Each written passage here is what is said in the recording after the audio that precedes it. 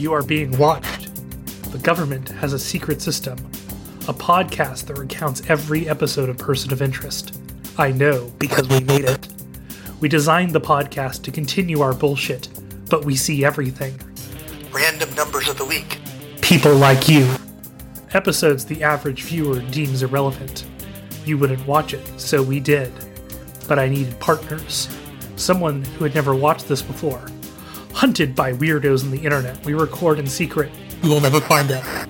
But, newbie or diehard, if your episode's up, we will find you.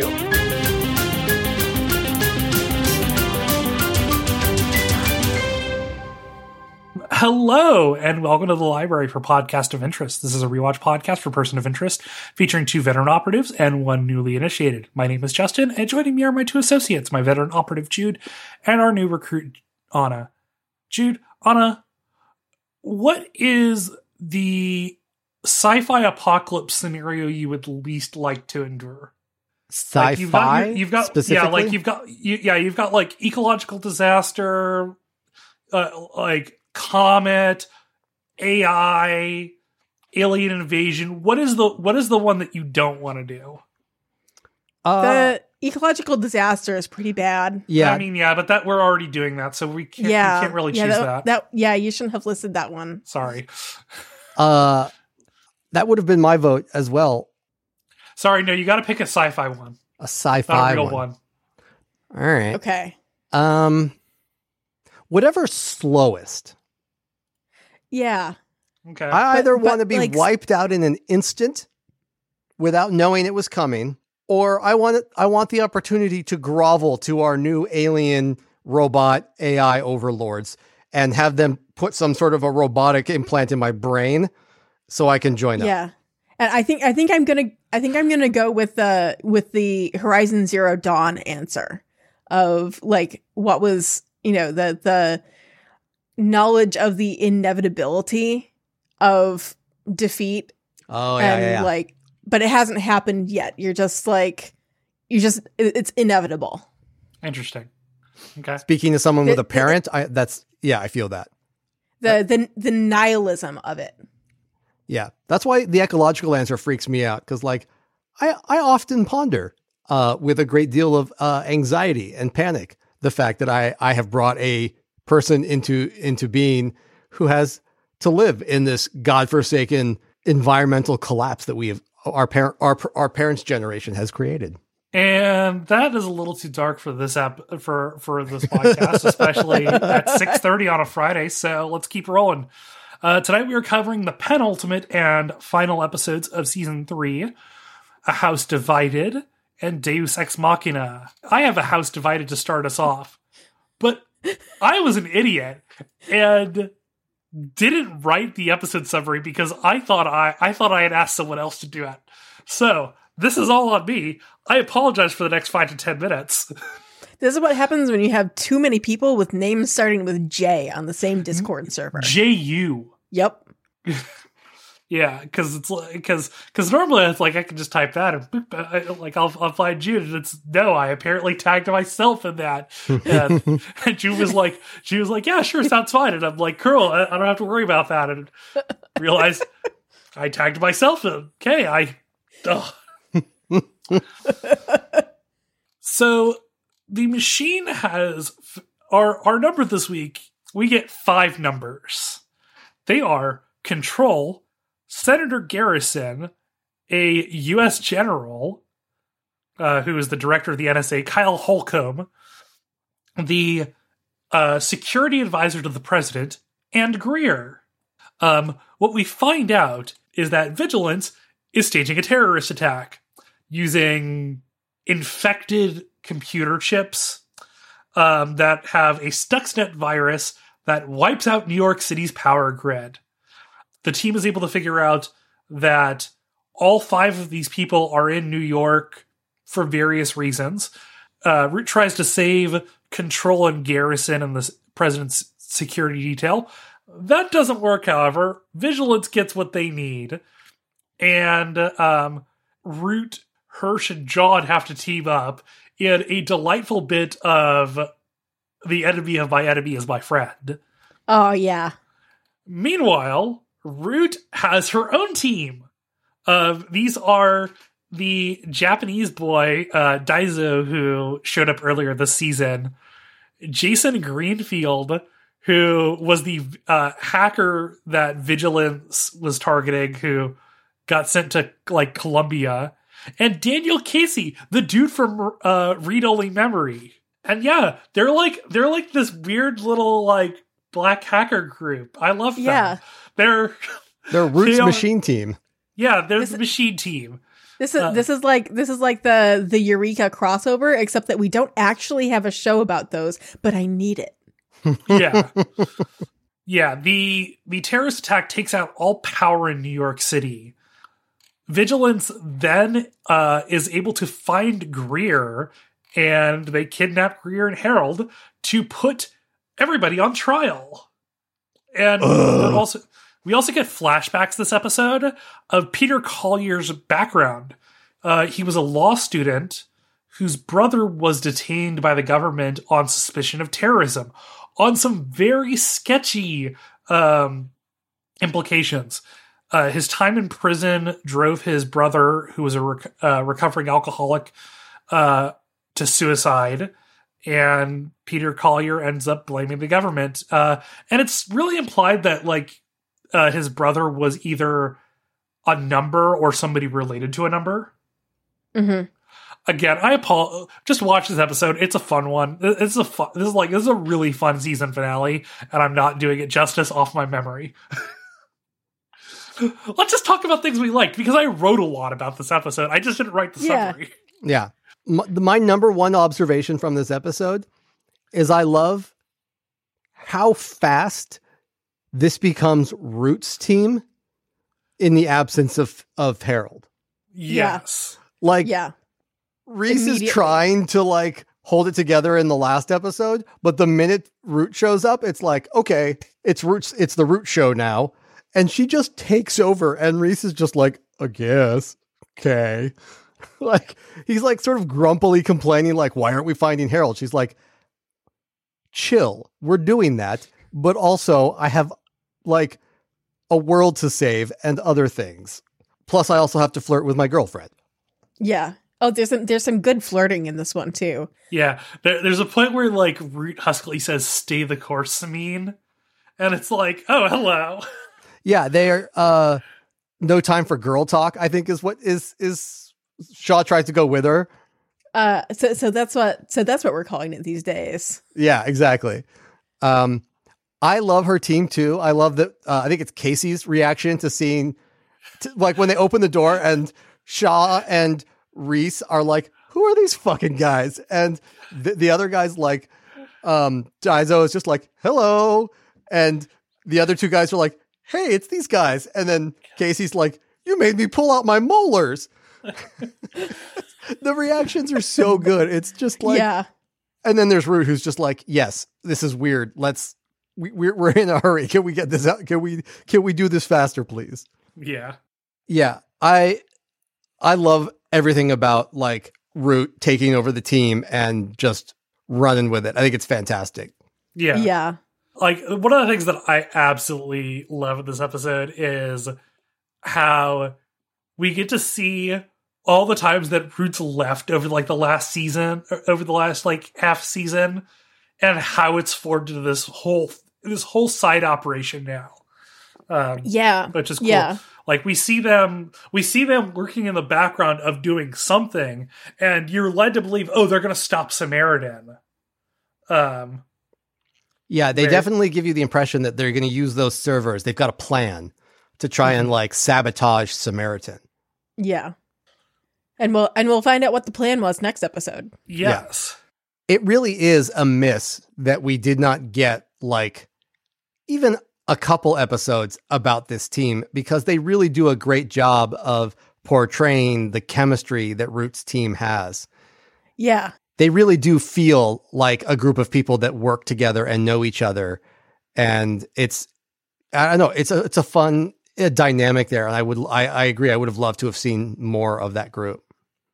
And it feels like it's not just that she and the machine assembled a team of people capable of doing what the machine needed. They assembled a team of people who work together well too. Yeah.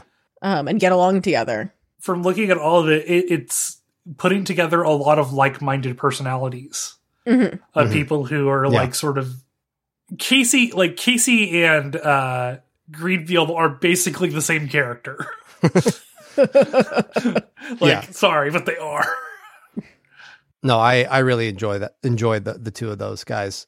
I really enjoy that team dynamic that they show there, and I like that Root has her little team. It's very humanizing for her that she hasn't been doing all this all on her own, like some sort of cyborg superhero. She's got backup. She's got a logistical team. She's got a support team. It's a really good detail. Yeah. Oh, and one of my favorite bits from this is actually Greer's conversations with Harold. Oh, yeah, absolutely.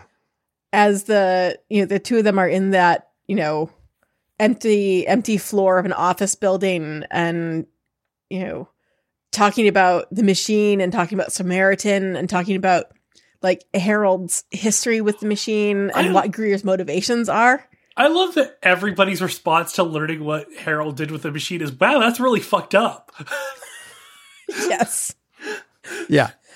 And Harold's entire thing is like, I was trying to prevent Skynet. Yeah. Yeah. Absolutely. But it means that we finally get a motivation for Greer, because that's been something that's been missing from his character, essentially, other than like, we could have some guesses that he he's evil or wants power or wants money or something. Yeah. But his motivation is that he wants the world to be ruled by a fucking AI. Yeah. It's interesting because there it is. We get the backstory that when he was very young, he lived through the Blitz. Yeah. And that is an incredibly traumatic moment in history. And then he joined MI6 during the Cold War. And we will learn more about this as the series goes on. But his sort of thesis statement is when he tells Harold that the era of the nation state is over.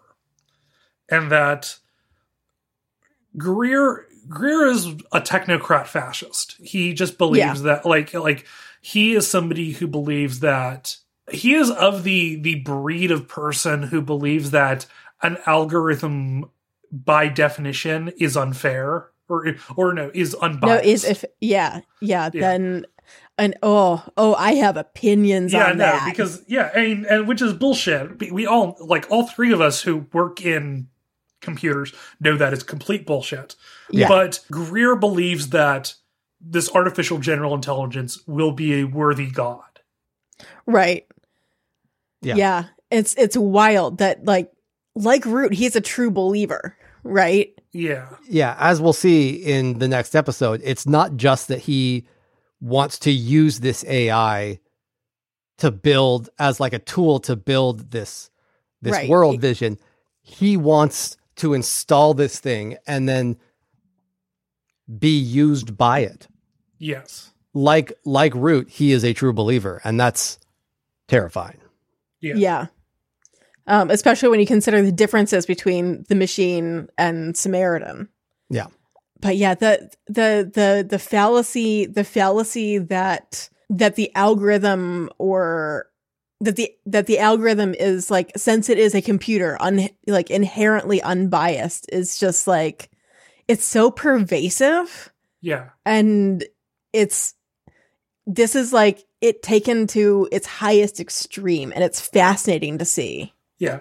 It's the computer gave it to me, it can't be wrong. But this is a thing that we're seeing, that we're specifically seeing a lot with like chat bots. And I was going to say, I think it's fascinating that in 2022, 2023, we are grappling with this very directly right now.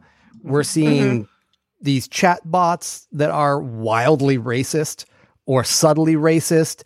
And ones who deliver false information. Yeah, but that's do it the with one I such have a problem with. But do it with such confidence, even when it's telling you I don't know the answer. It's doing it with such confidence when it's giving you a wrong answer. Yeah, right.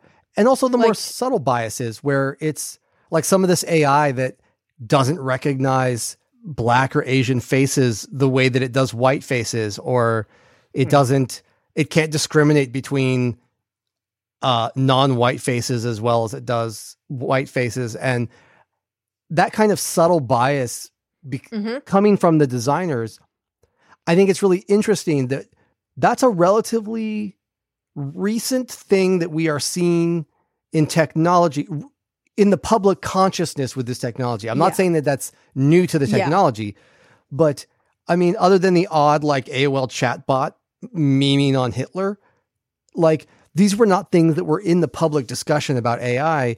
But here, going back to this show is not super recent. It's 9 years old at this point. Like this episode is 9 years old. Yeah, 10 years ago almost now.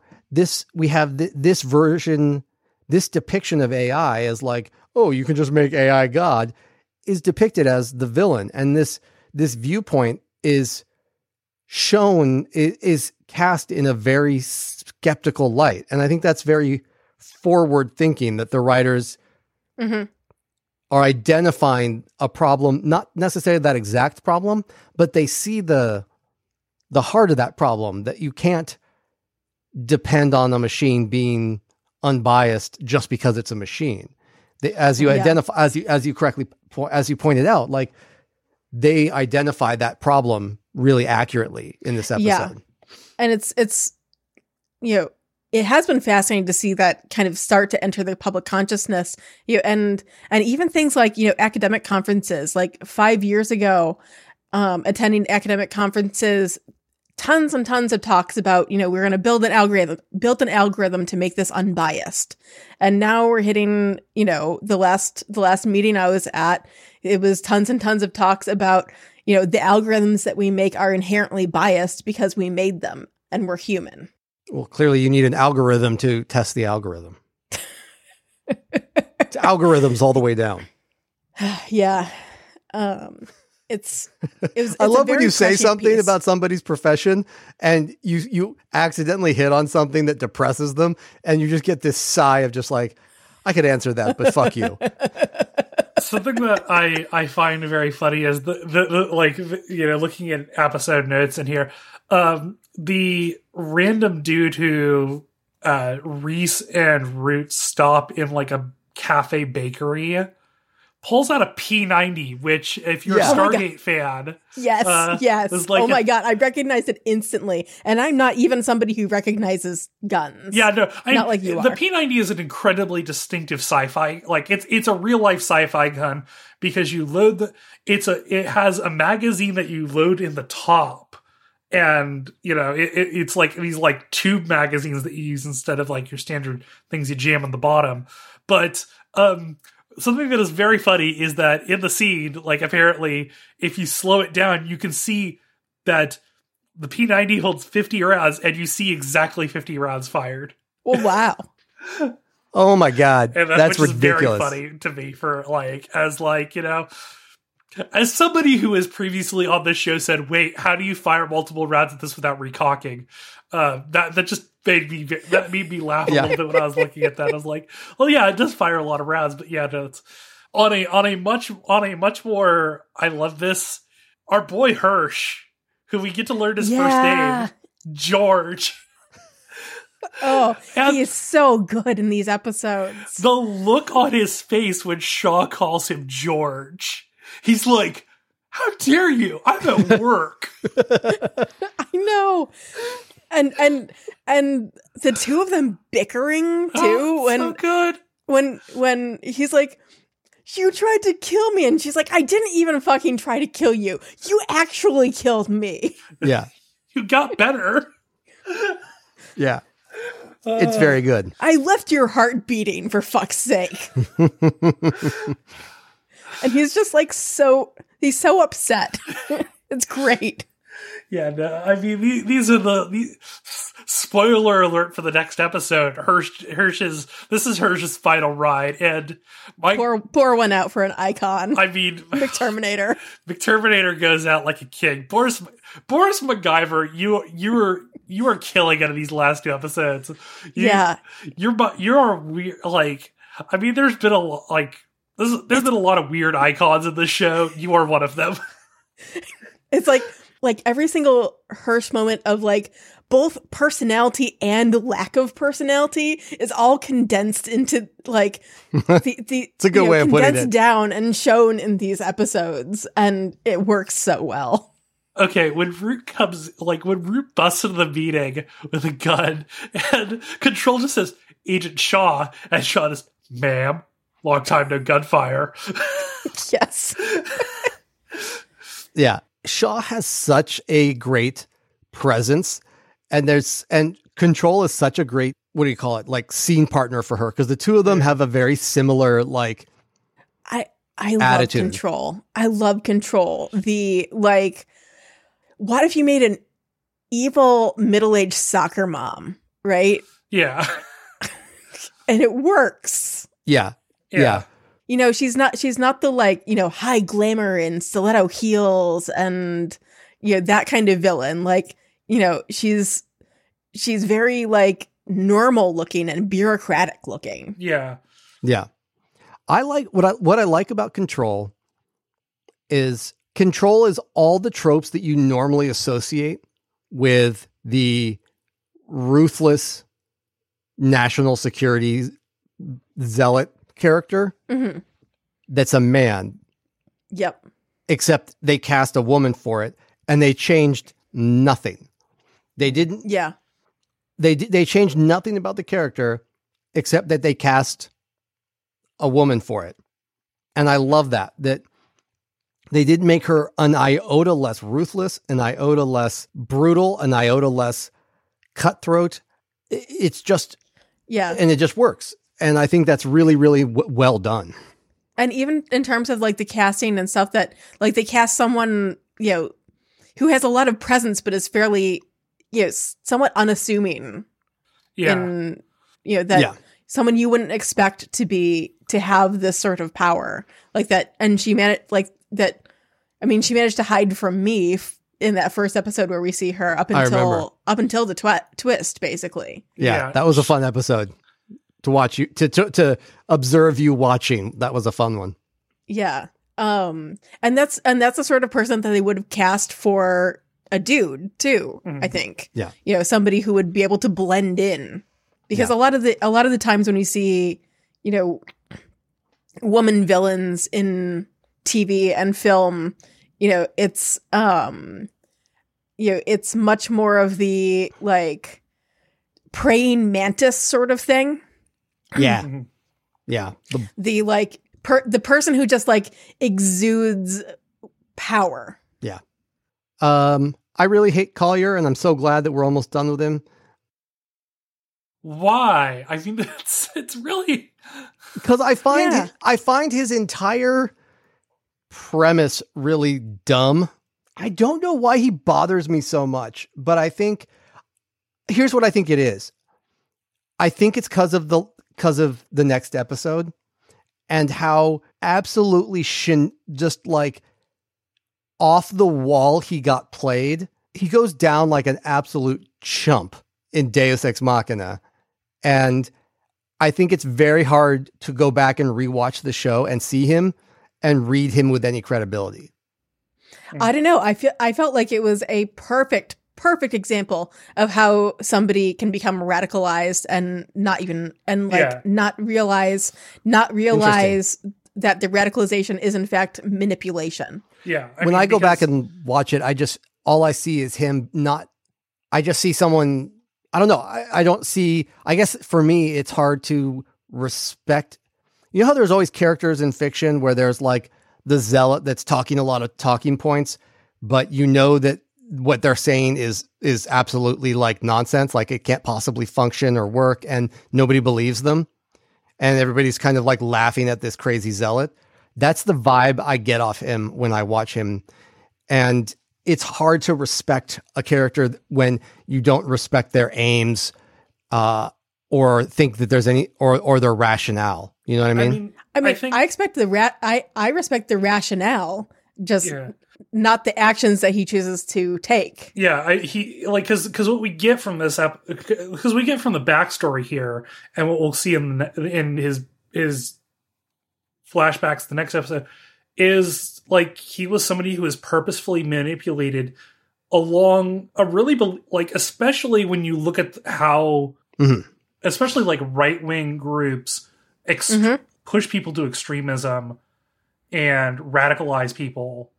And this is like you take somebody who is concretely harmed by something, and then you push them to the edge, and then you push them over it. Yeah, you scapegoat and radicalize them. And Collier's end goals are not realistic, but that doesn't matter to Collier because he is somebody who's been hurt. And like that in the end, he is not somebody who's really he is not seeking justice on any level, as we will talk about, I'm sure, in the next episode. He is somebody who is hurt and wants to hurt people. Yeah. No, I get that. I think like I said, I think my reaction to him has a lot less to do with, like a rational reaction to his motives and more of a vibe that I get off him in rewatch. Because I don't remember having a bad reaction to him on my first watch. It was just because I remember having a very negative reaction to the discovery that he had been chumped by Decima. But I think I don't know, because it'll be interesting to rewatch because. Yeah. Go ahead, well, and also bear in mind, I watched it 10 years ago live. Yeah. And I think the radicalization element played differently 10 years ago than it does necessarily today. Because the sense of like rewatching it now is I don't think Collier's a chump. Is like I definitely don't think that. Like I think that was my read on it when I first watched it. Is what I'm saying. I had a very different. I perceived his arc very differently the first time I watched it, and I think that's colored my perception of him. I felt like that Collier is clearly a very intelligent person. I felt like it was nobody is immune to propaganda. Right. Interesting. That you find the key, like anybody has a key, has a keyhole, and you put set the right sequence of events in motion, you say the right things, and like anybody will fall. Like it doesn't matter if you're an absolute super genius. Nobody is immune to propaganda, and or the president of the United States say. Yeah, just to pick an example completely at random. Yeah. That's what I felt, is that like, it's a perfect example of somebody who, is so intelligent in some ways that he doesn't see his own blind spots. The intelligent person who believes that he is in fact immune to propaganda and immune to manipulation, because clearly he's smart enough to see through any form of manipulation. Yeah. I have there's one little thing. There's a single shot in this episode when like the power goes out and the TV's like there, you get the police stand by TV screen. Oh, and fuck, yeah. Like I know it's a historical thing, and like this is a thing that you would see when stations went off the air. But all I could think was Fallout. I'm sorry. Same. I literally was like, oh wait, so they were playing Fallout. Yeah, I mean, because it's the only because we don't have this anymore. Every TV station is 24/7 now. It's the only context that we have now for it is Fallout. It's wild. That's really funny. It's oh man, oh no. It's like all the people who now don't know what the save icon means. This is unrelated, but did I tell you how hard I got age gapped a couple of weeks ago? No. I guess this was like 2 or 3 months ago, and we were out buying pumpkins with one of Oliver's friends, and his friend has an older sister who's like 13, and she made a comment around the fact we were talking about computers and stuff, and she made a comment to the effect of her dad said something, and he's my age, and she's like, All you old people say that, and he's not old. She's like, what do you know? You were born in the late 1900s.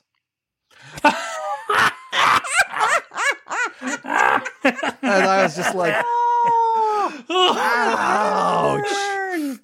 Oh my God. And I was just like, you're 13, so I appreciate that you're trying to be hurtful, but that still hurts. But Jesus also, Christ. oh, what a burn. Like that kid's an icon. Right? The late 1900s. Jesus Christ. Way to make me feel like a fucking vampire. It's like every time I watch the episode of Deep Space Nine where Bashir turns 30 and I'm like, oh, I just crumbled into dust. This is my other age-related fact. Do you remember the movie Father of the Bride? No. Sorry. But remember, I'm not a good judge. I'm not a good judge of like remembering movies. With Steve, what's his name, with the white hair and plays the banjo. Steve Martin. With Steve Martin, and it doesn't matter. Anyway, this movie was made in the 90s, and they're portrayed as like, he's got white hair and he's got a kid in college, and they're portrayed as like old, right? Because he's got like white hair and like he's a dad and his daughter's about to be married. Do you know how old they're supposed to be in that movie? 45. 45.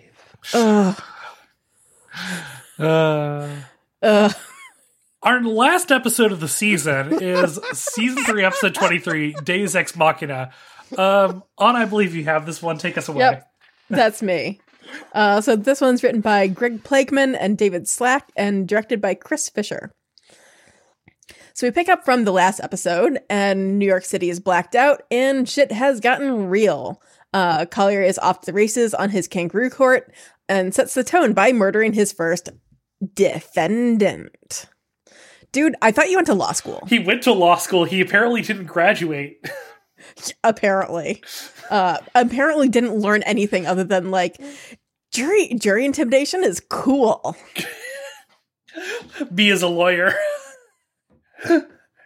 So next up on the stand is Garrison, who points the finger at Control, who is then, of course, next up and stonily refuses to answer any and all questions. I can neither confirm nor deny anything. So the jury finds her guilty, and Collier is about to shoot her as well when Finch himself confesses to building the machine. Finch takes a stand next and agrees to tell Collier everything on the condition that he lets everyone else go. He details his motivations for building the machine and describes the safeguards that he put in place, but Collier is frustrated about what Harold doesn't know, namely the location of the machine or how to shut it off. But let's pause and rewind to the rest of our split party. Based on Root's comms, Shaw realizes that Root is on a suicide mission in the Samaritan server warehouse and takes off to help her girlfriend. This, of course, leaves John with Hirsch, his new best friend, and they are shortly joined by Fusco and Bear. The two of them masquerade as Vigilance members and use the disguise to get info on where Vigilance is holding Harold and the others. They arrive at the courthouse to find dead Vigilance goons and no Harold, as Decima has taken Collier and Harold hostage. Hirsch finds a bomb in the basement and attempts to disarm it, while John continues to try to fight his way to Harold. Greer reveals to Harold and Collier that, in fact, it was he who founded Vigilance to be his pawn, that they have not, in fact, streamed any of this kangaroo court anywhere other than on Vigilance's own computers, and that Vigilance blowing up the courthouse with that big bomb with lots of hostages and cops inside is just the terrorist act he needs to get control of the government feeds and bring Samaritan online. Hirsch doesn't disarm the bomb in time. Greer turns the power back on and the bomb goes off. Having no further use for either of them, Greer kills Collier and is about to take out Harold, but John arrives in the nick of time to save Finch, although he does take a bullet to the shoulder. In our third plot thread, Shaw joins Root at the Samaritan site, narrowly saving her from a guard. The two break in and plant the servers that Root stole and reprogrammed, and narrowly make it out themselves before Desma gets the feeds and Samaritan goes online. In the epilogue, we find out that Root wasn't trying to destroy Samaritan. That wasn't possible. Instead, she used the servers to program in a blind spot. Samaritan won't see her, Shaw, John, Harold, or any of her team as long as they maintain the cover identities she provides them. Our team goes into hiding as Desma takes out the remaining members of Vigilance, and we end with Samaritan asking Greer for his commands, only to have him respond that their relationship goes the other way around. And Samaritan leaves us with calculating response. Okay. So I want to start this with a prediction. We'll do your season predictions. Okay. After. But first thing, I want you to guess what the covers Root has come up with for the team. Oh, this is so good. You only need like just the three, just the three for Harold, the machine team. Harold, John, and Shaw. Are they the Scoobies? Just guess what do you think? What do you think their new identities are? Yeah. My guess is going to be something like each one Dawn for of each computing. one. Oh, for each one? For each one. I want you to guess for each one what Christ. New identity they've been God. given. No, don't make me do this. I'm not capable of this. Like, don't need a name, just like profession. Oh, okay. Okay, so profession. I think I can do this. I think Harold is a telemarketer. John drives a garbage truck, and Shaw is a barista. Okay. Shaw was the closest. Okay. Yeah. Shaw was the closest. I was really hoping that John would be driving a garbage truck. Because, that's very funny. That's very funny. Sadly, the show doesn't have that level of humor. Instead, they have something much more sadistic in mind for John. Yeah. Oh God. Yeah. Sadistic for where he ends up working. Yeah. I look forward to seeing it. Yeah. You don't have to wait long. It's the first episode.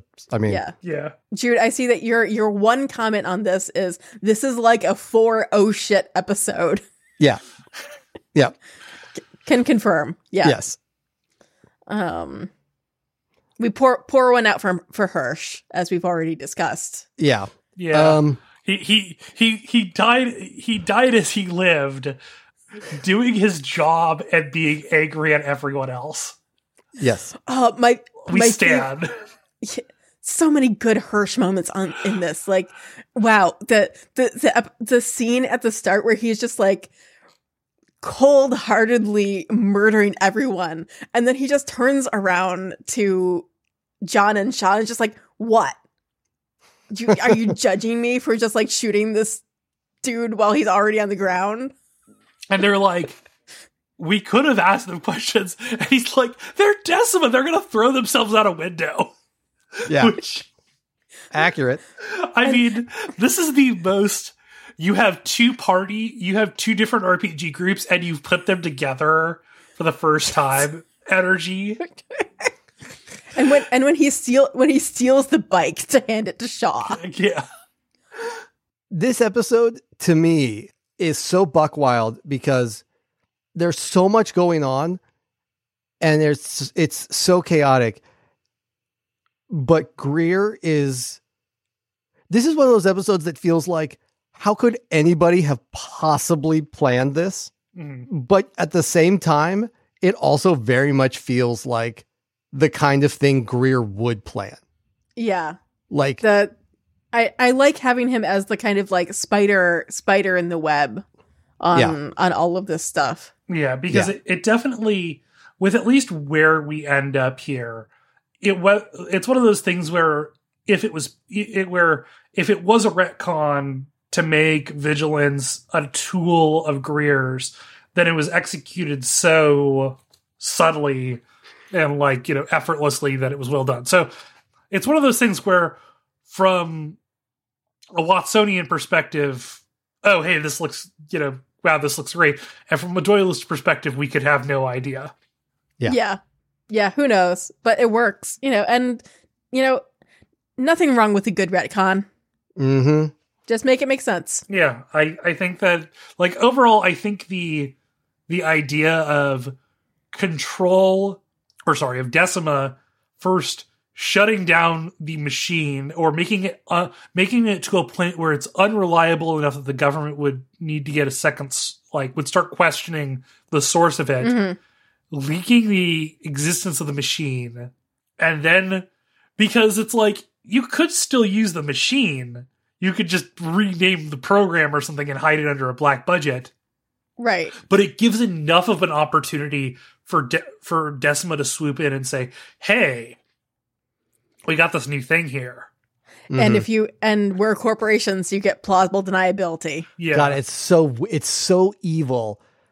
The whole idea of telling a politician, you can have what you want, you can ask questions this time, and now it doesn't fall back on you. Now it's an evil corporation that's doing it. And all you have to do is pay us to spy on the entire citizenry of the United States.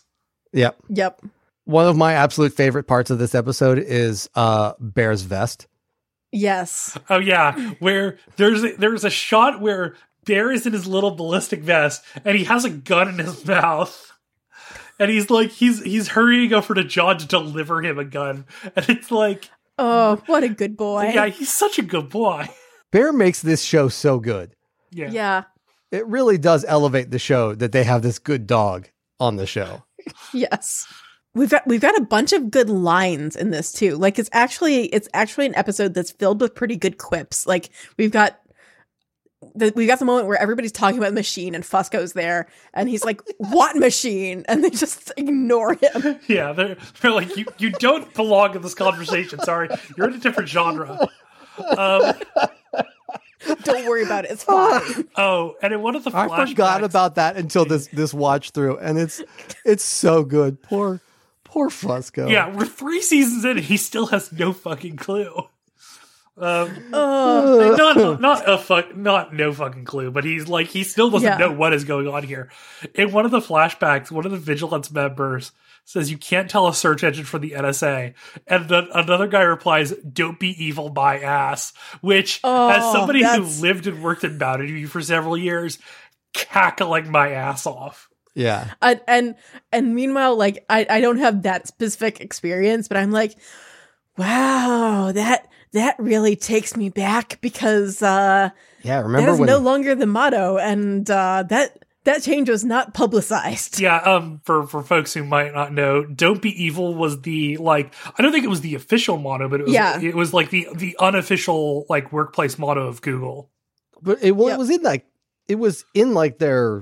a documented part of their their corporate manifesto though, and then the founders left the company, and the company very quietly was like, well, we can't do business with China and Russia and sell your data to the government and do all these things while still also not being evil. So we'll just take that out.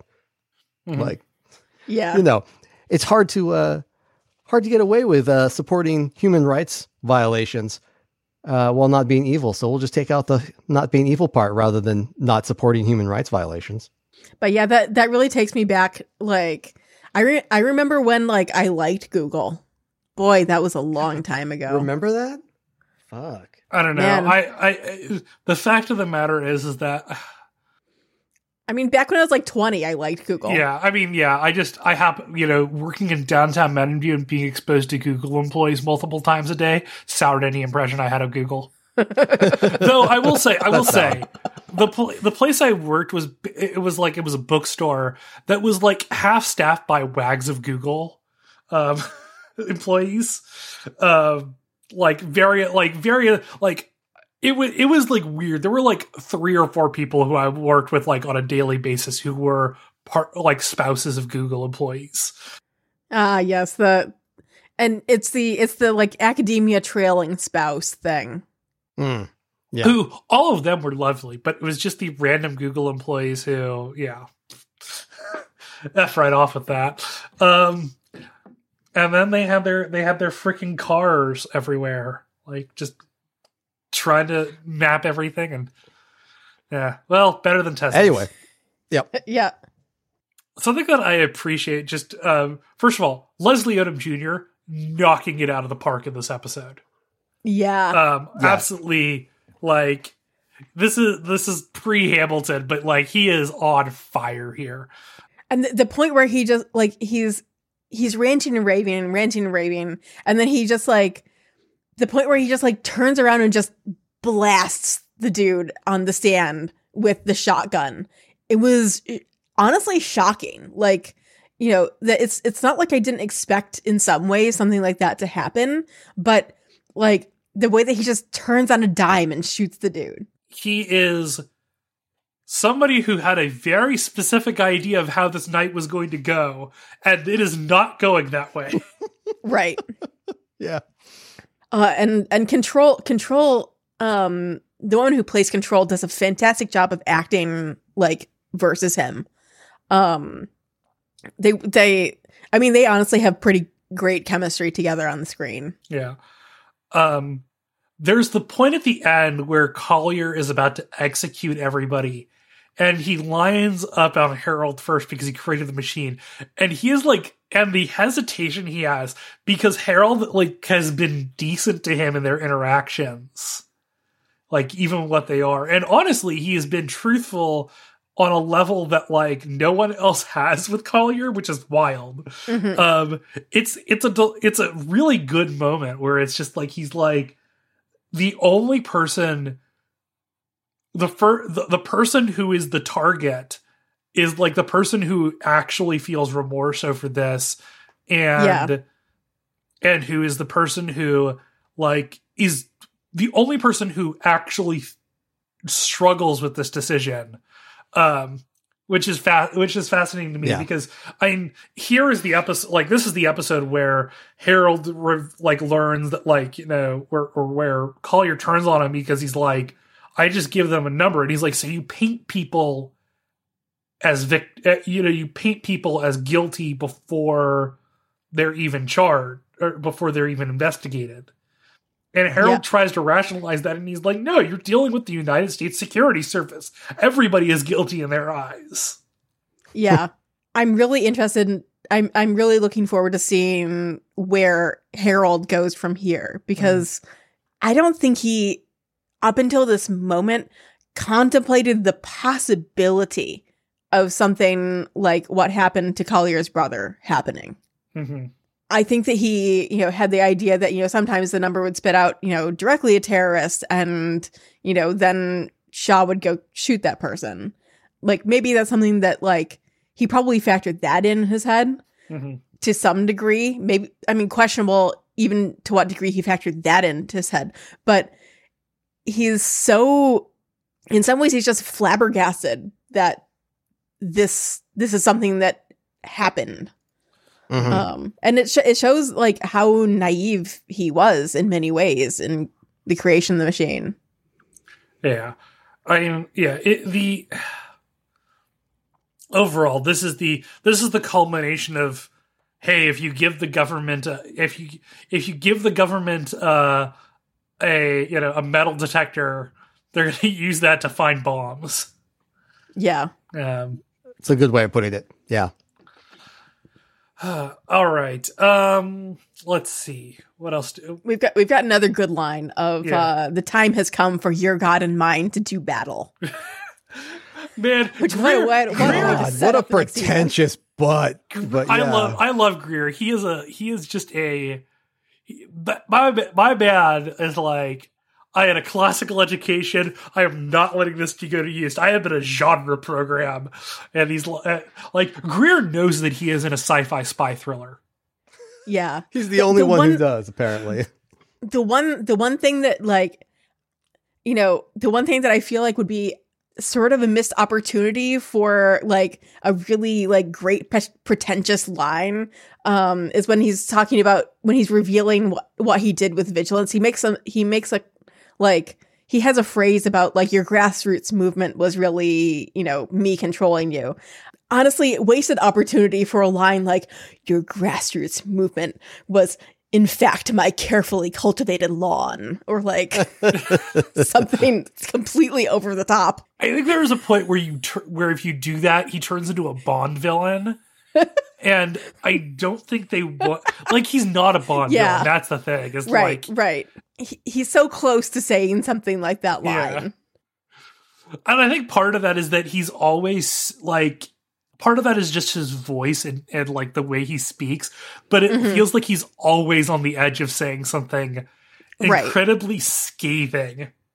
And he does say stuff like, it's time for your God and mine to do battle. Yeah, no, right? He says shit like that.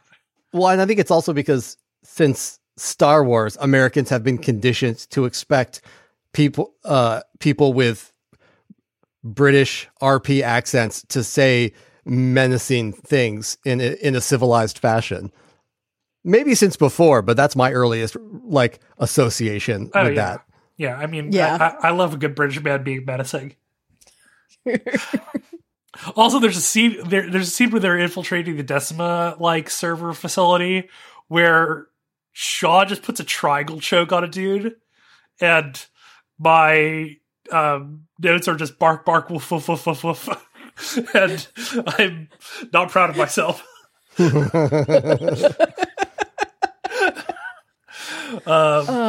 the thing where they, in order to sneak into the facility, they each have to like put a RFID chip in their arms.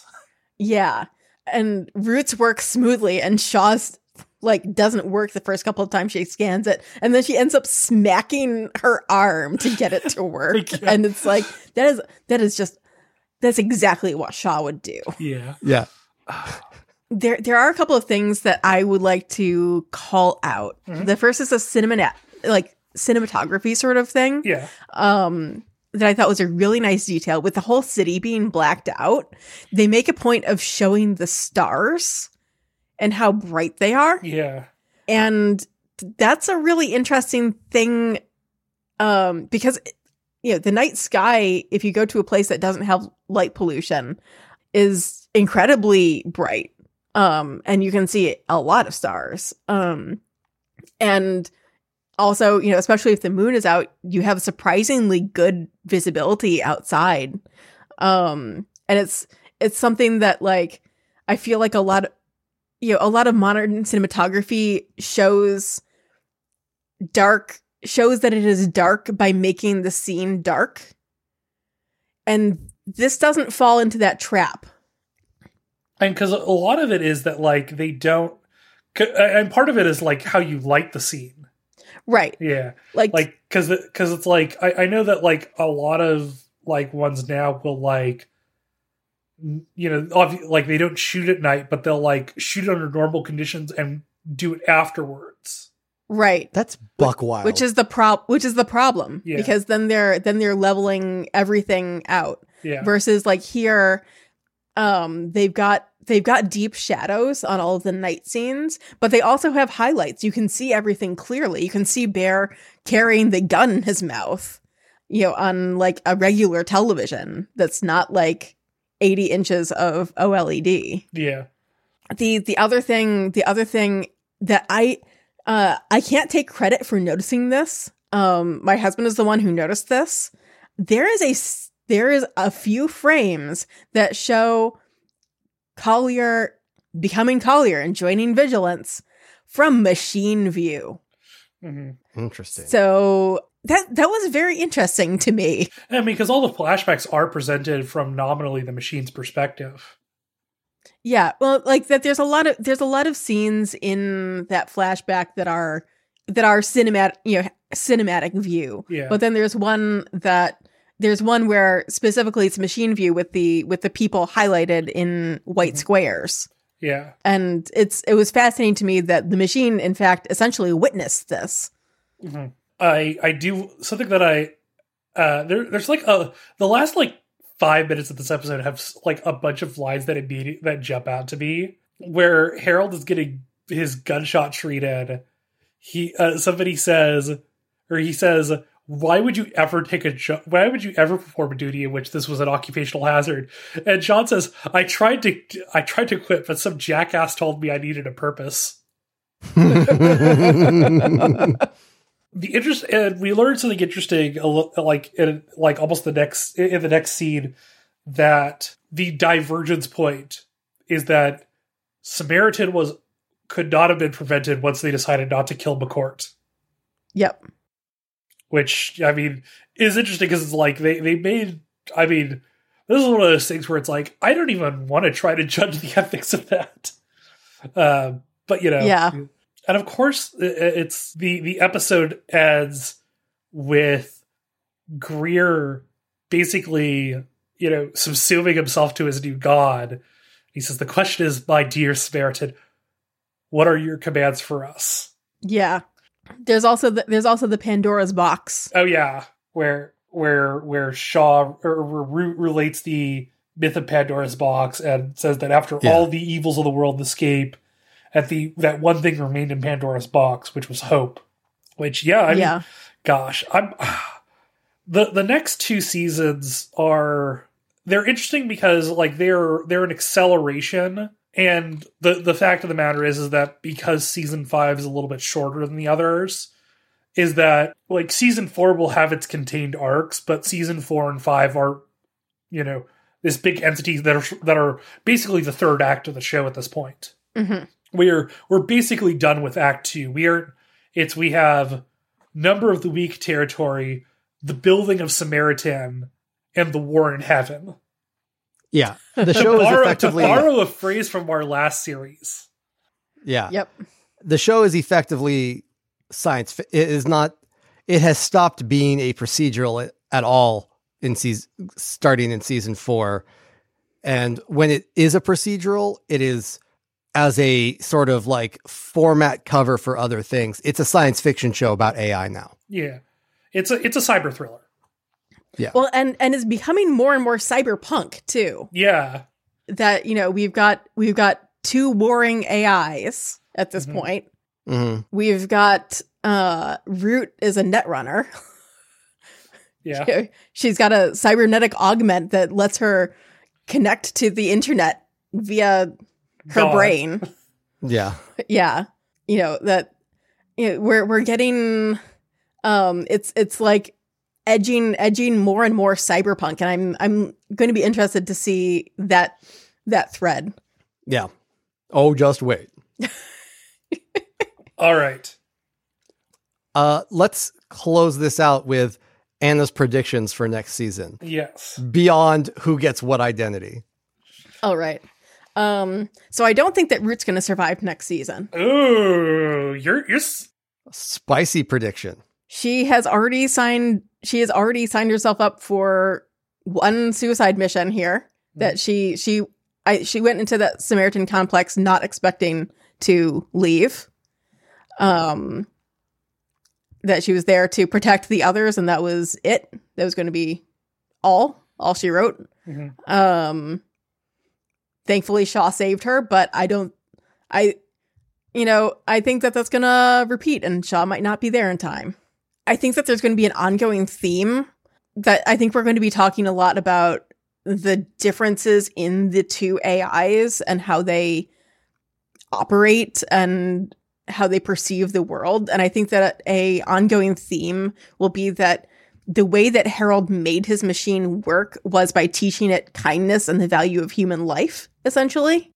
Mm-hmm. That, you know, when we're talking about no algorithm is without bias, that's one of the biases that he put into it.